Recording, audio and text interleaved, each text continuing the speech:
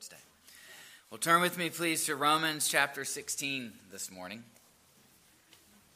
Romans chapter 16 there in the New Testament, about 6 books in, and today the very last passage in this great letter. Romans chapter 16.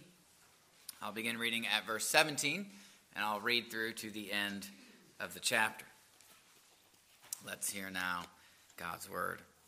I urge you, brothers and sisters, to watch out for those who cause divisions and put obstacles in your way that are contrary to the teaching you have learned. Keep away from them. For such people are not serving our Lord Christ, but their own appetites. By smooth talk and flattery, they deceive the minds of naive people. Everyone has heard about your obedience, so I rejoice because of you. But I want you to be wise about what is good and innocent about what is evil. The God of peace will soon crush Satan under your feet. The grace of our Lord Jesus be with you. Timothy, my co-worker, sends his greetings to you, as do Lucius, Jason, and Sosipater, my fellow Jews. I, Tertius, who wrote down this letter, greet you in the Lord. Gaius, whose hospitality I and the whole church here enjoy, sends you his greetings. Erastus, who is the city's director of public works, and our brother Quartus send you their greetings. Now to him who is able to establish you in accordance with my gospel, the message I proclaim about Jesus Christ, in keeping with the revelation of the mystery hidden for long ages past, but now revealed and made known through the prophetic writings by the command of the eternal God, so that all the Gentiles might come to the obedience that comes from faith. To the only wise God be glory forever through Jesus Christ. Amen. This is the word of the Lord. Thanks be to God. Let's pray for his help. Father in heaven, thank you for the glory of God revealed in the Lord Jesus Christ and communicated to us here through your word. Thank you for the holy gospel. And as we've read these verses and come now to hear them proclaimed, Lord, give us great grace to be not only hearers but doers of the well and to go of the word and to go out rejoicing in the Lord Jesus Christ, transformed into his image, knowing and communing with him and living for his glory. And we pray these things in Jesus' name. Amen. Well, one of the hardest things to do as a storyteller or as a writer is to bring your story to its conclusion.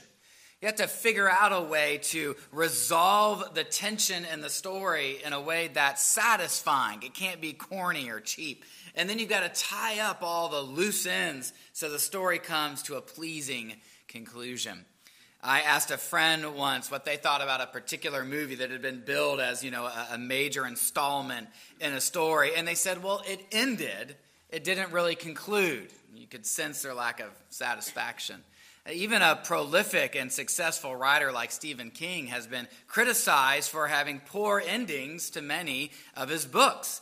And, of course, preachers are no exception to the rule, are they? Who hasn't sat through a sermon you didn't know how or if it was going to end, did you? Well, today we come, that's not foreshadowing, don't get nervous. Today we come to the end of Romans. And perhaps we can sense the difficulty of knowing how to end such a great letter. In verses 17 through 20, Paul rather abruptly gives a warning about false teachers. And this is followed by his one and only reference to the devil in this letter, which triggers a benediction. That's normally the end of a letter. But then Paul goes back to greeting people. And the final 3 verses are one long doxology that functions like a benediction and has so many extra relative clauses that English translations have to work hard to make it coherent for us. So it's a little bit of a choppy ending here as Romans comes to a close. But despite the just back and forth nature of the end of this letter, one idea does come through. It's the same idea that's shown throughout this whole letter, the gospel, which is the power of God unto salvation. In fact, the closing verses of the letter, they sound a lot like the opening verses. where Paul celebrates how the Lord Jesus brings the nations to obey the faith. The gospel is making its way into the world. And so here in the letter closing, Paul shows us one more time how this works. So let's use our last sermon in Romans to consider how the gospel makes its way into the world. And Paul describes for us three routes. The first is through a clear presentation of the gospel. Paul begins this final section with a warning about false teachers. Now, as I said a moment ago, this warning seems to come out of left field because Paul has said very little about false teachers throughout the letter. So it could be that he's just learned about them, or maybe he wants to put the Romans on guard should they come to Rome. Another idea is that after the greetings we saw over the past few weeks, after commending so many people who reflect the gospel in their life, Paul sees this as a good opportunity to warn the Romans about those who do not, knowing that such a people are already a danger, at least in some churches. And so Paul gives this warning in verse 17. Watch out for those who cause divisions and put obstacles in your way that are contrary to the teaching you have learned. Keep away from them. Now, Paul doesn't tell us specifically what they teach. He does tell us that their teaching is divisive and that it is contrary to what the Romans have learned. So let's start with that last phrase, because I think that's the biggest clue to what these people taught. Now, obviously, the phrase, what or teaching you have learned, that is rather broad, so we can only guess at its meaning. But I would suggest it's a reference to the ideas Paul has developed in Romans, the essential beliefs and practices that make up the gospel of Jesus Christ. And why suggest that? Because remember, one of Paul's purposes in writing Romans was to lay out systematically in a very organized and easy to follow manner for the Romans the gospel he preaches. Why? Because he wants them to trust him and support him on his mission to Spain. So Paul lays it out as he does in Romans. And having done so, he concludes with this warning. I won't allow anyone to teach ideas that are contrary to this gospel. Now again, that forces us to consider, okay, well, which ideas are essential to the gospel? In this letter, Paul has focused on the following: the necessity of the finished work of Christ to rescue us from our alienation from God, faith as the means by which we receive God's gift and are delivered with the way we receive forgiveness and redemption, the new resurrection life that God forms in those who are reconciled to the risen Son and have sworn allegiance to him, the grace of God to bring all of this about, and the ongoing work of the gospel to form the virtues of faith, hope, love, holiness, and unity among God's people as the renewed humanity. I know that's a mouthful, but even there, that's just the gospel in broad outline, but the gospel according to Romans. And Paul is telling us here at the end, watch out for those who would divide the church and put obstacles in our way by teaching against those ideas. And the word obstacles, we saw that word back in Romans 14 and 15. It's sometimes translated stumbling block. Beware of those whose teaching causes people to trip up spiritually and possibly resulting in their damnation. You watch out for them, Paul says. Or as the NASB renders it, keep your eye on them. Don't let them sneak up on you. And once you identify them, keep away from them, which means don't recognize them as Christians or don't let them have an influence in the Christian assembly. Now look, these are tough words from Paul. And many people even struggle with Paul's counsel here. It seems unloving. It seems unkind. I think it's a good reminder that there is a spiritual warfare component of Christianity. which causes Paul to use some serious words. How does he put it in Ephesians? We don't wrestle against flesh and blood, but against spiritual forces of evil in the heavenly realms. And those forces, which are very real, they would want to harm souls by hiding essential truths of the gospel. And so this is just Paul's way of saying, hey, you hold fast to the faith that's been delivered to the saints. Now, we are a PCA congregation. And so our heritage in the PCA has been shaped by commandments like verse 17. So the PCA was formed by a previous generation of Christians who believed that the PCUS, or the Presbyterian Church in the South, had abandoned the gospel. And so when they could not remove unbelievers from membership and influence, they withdrew and they formed a new denomination. Some of you grew up in that background. Other of you come from maybe fundamentalist backgrounds, but they have very similar histories. And I say all that to say that heritage will prepare you to be on the lookout for those who would remove essential beliefs of the gospel. In other words, I said a moment ago, some people struggle with Paul's words here. Your heritage probably prepares us to be more accepting of the words that he writes in verse 17. We're more primed to be aware of that danger. So here's what that means. If that heritage enables you not to have a blind spot there, we have to be careful, though, that we don't commit the opposite error. So here's how one author puts it. There is an ever-present danger of false teaching in the church. Coupled with this, there is, of course, an ever-present danger that people will imagine false teaching when there is none, or they will label as false teaching something which just happens not to coincide with the particular way they are used to hearing things said. You hear the point he's making there? If you're primed to be on the guard against false teaching, you might start over-applying the principle and seeing false teaching in every nook and cranny when maybe it's just an acceptable difference. So Paul, again, will not tolerate those who deny the gospel, but neither will he tolerate those who add to the gospel.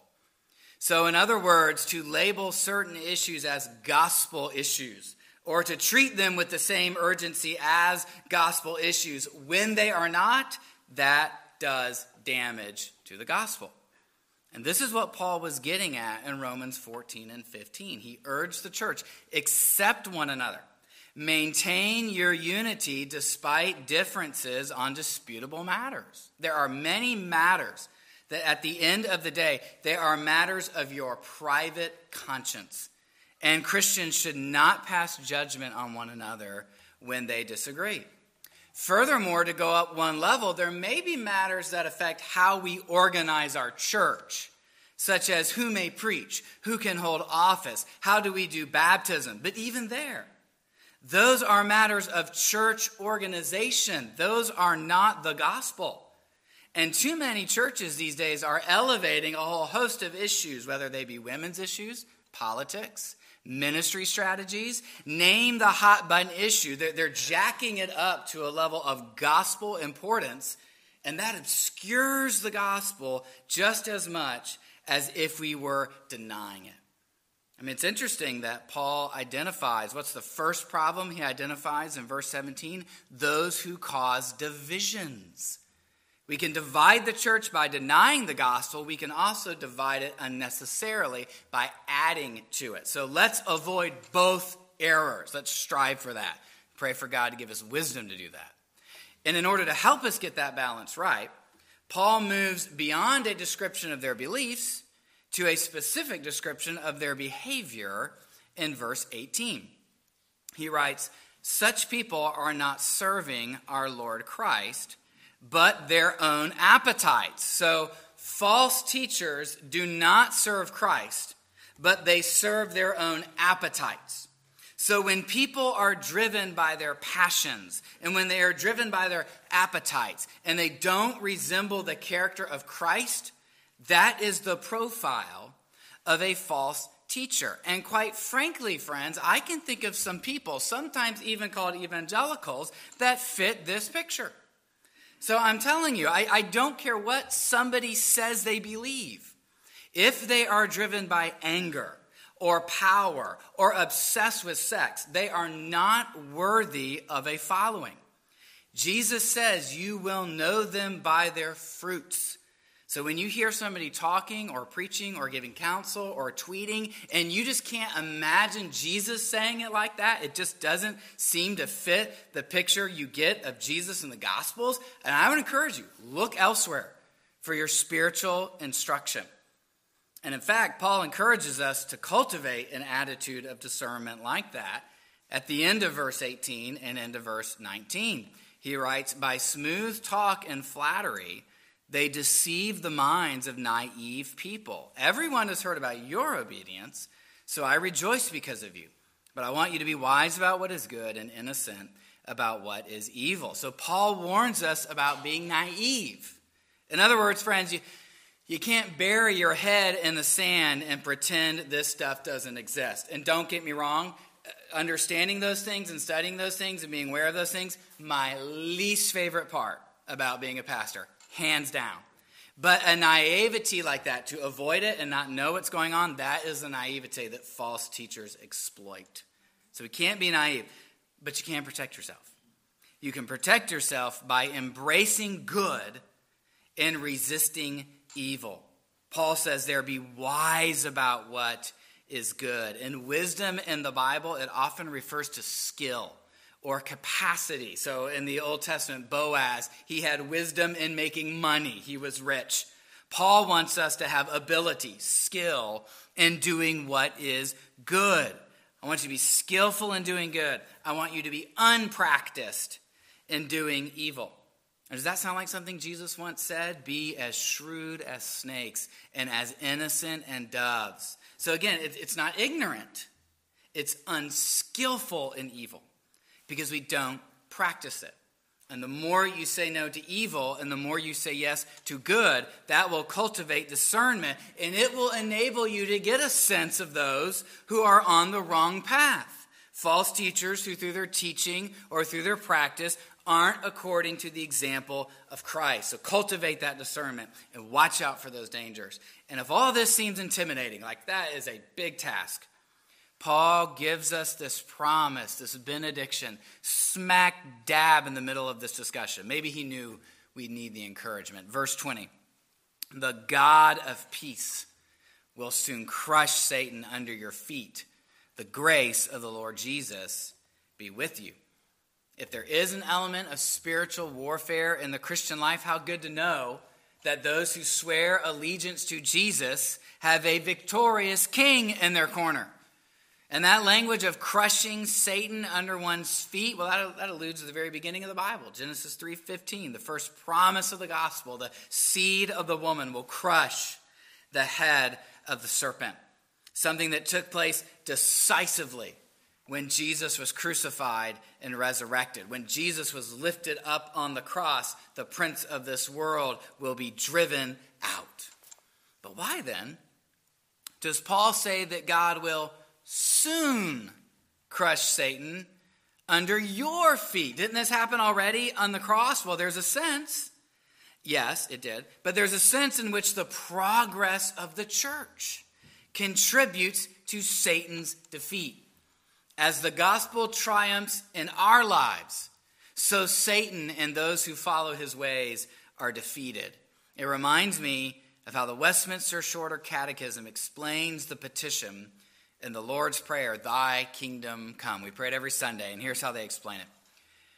We pray that Satan's kingdom may be destroyed, and that the kingdom of grace may be advanced, ourselves and others brought into it and kept in it, and that the kingdom of glory may be hastened. So, friend, every time you bow the knee, every time you say yes to King Jesus, even in a little thing, Satan's kingdom is pushed back. And that's because the grace of the Lord Jesus is with us. So that's how the gospel is going to make its way into the world, through clearly articulating what is and is not the gospel. Here's the second way. Through people who embody the gospel.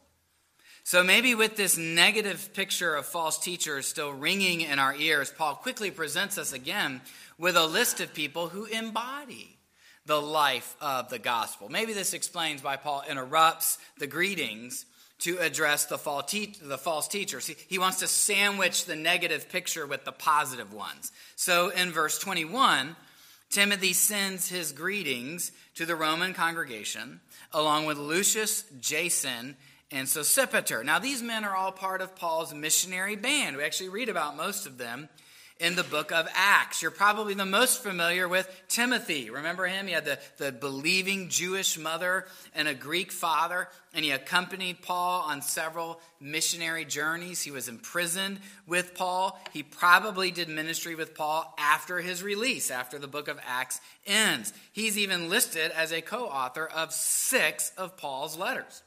So a very important person. Lucius is mentioned with Paul in Acts 13. He's one of the prophets through whom the Spirit gave the command, set apart from me Barnabas and Saul for the work to which I have called them. So he was at the very beginning of Paul's missionary journeys, prophesying that Paul should go out.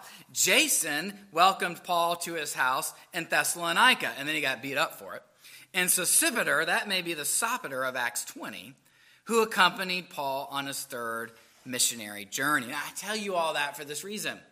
Remember what Paul is doing as he travels to Jerusalem. He's bringing this important offering, an offering from the Gentiles for the poor Jewish saints. These men who greet the church here, they're probably delegates from the different churches who will escort Paul with this collection for the saints. So that would be why he greets them. This offering is a big deal. It will show the triumph of the gospel in bringing these people together. We also have a greeting in verse 22 from Tertius, who wrote down this letter. Now, wait a minute. I thought Paul wrote this letter.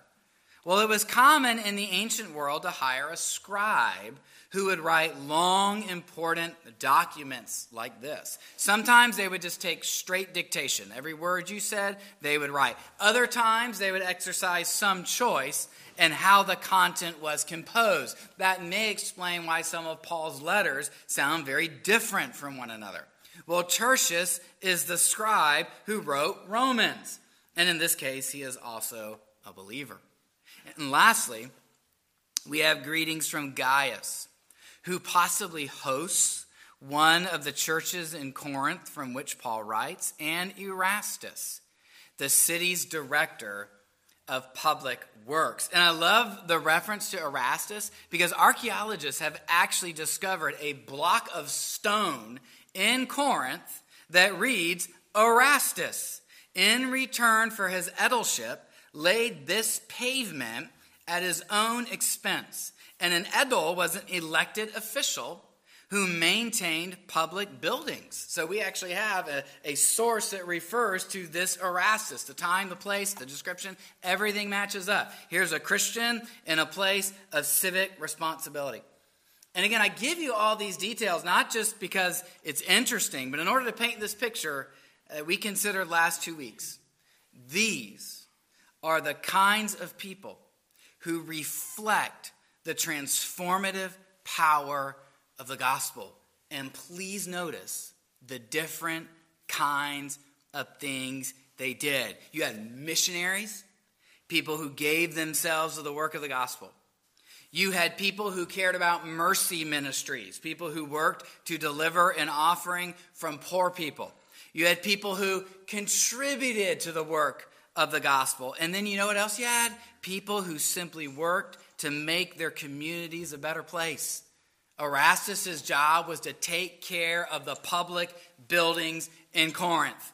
So all that variety, all those different ways of serving in God's world for the glory of God's name, that's how the gospel makes its way into the world. And one last way then, the gospel also makes its way into the world through its own power. Through the power of the gospel goes forward. And I get this from the benediction that closes the letter. Paul says a lot here. It could be its own sermon, but we won't do that because everything he says here connects to what he's already said in Romans. In fact, as I said at the very beginning, these last 3 verses, they almost copy the first 7 verses. And we've referred to those often. So we can simply summarize the main idea that emerges in the first line. Now to him who is able to establish you in accordance with my gospel. The word establish, it means to make someone inwardly firm, to make someone committed. The gospel calls us to our initial allegiance to Jesus, and it also causes us to be firm in our commitment to him. The gospel provides that basis, that source for your spiritual strength. And when we explain the gospel and when we preach about Jesus Christ, that does good for Christians.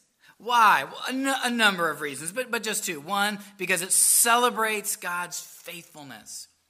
This message is all about God. A message that was hidden, but now revealed in the prophetic writings. So in other words, something that God's people, they could anticipate it, but they had to wait for the accomplishment of it.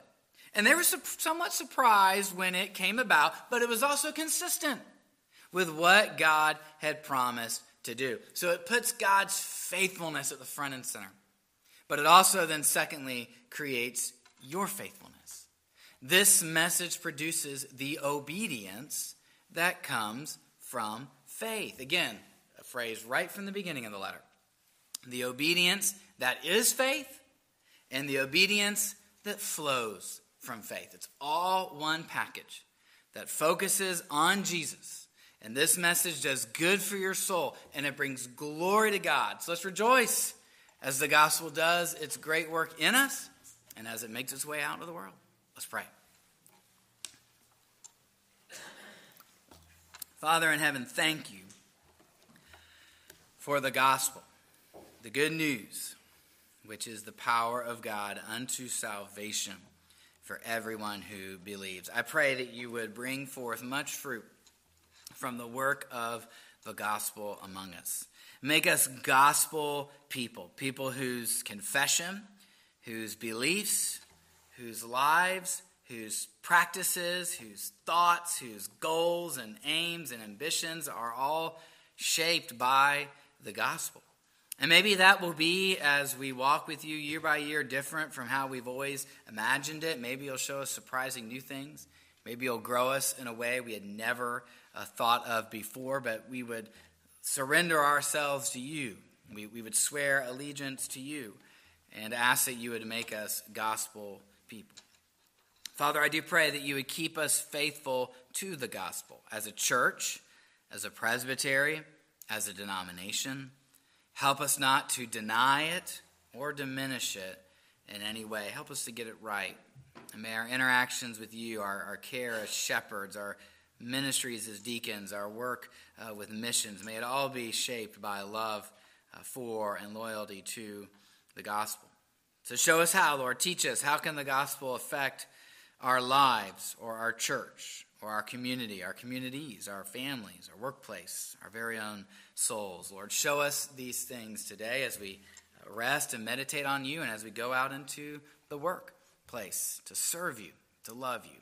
Lord, give us your great grace, and thank you for Jesus Christ the Lord, in whose name we pray. Amen. And let's close with singing hymn 521, My Hope is Built on Nothing Less. 521, the tune there on the left side of the page. Stand with me, please.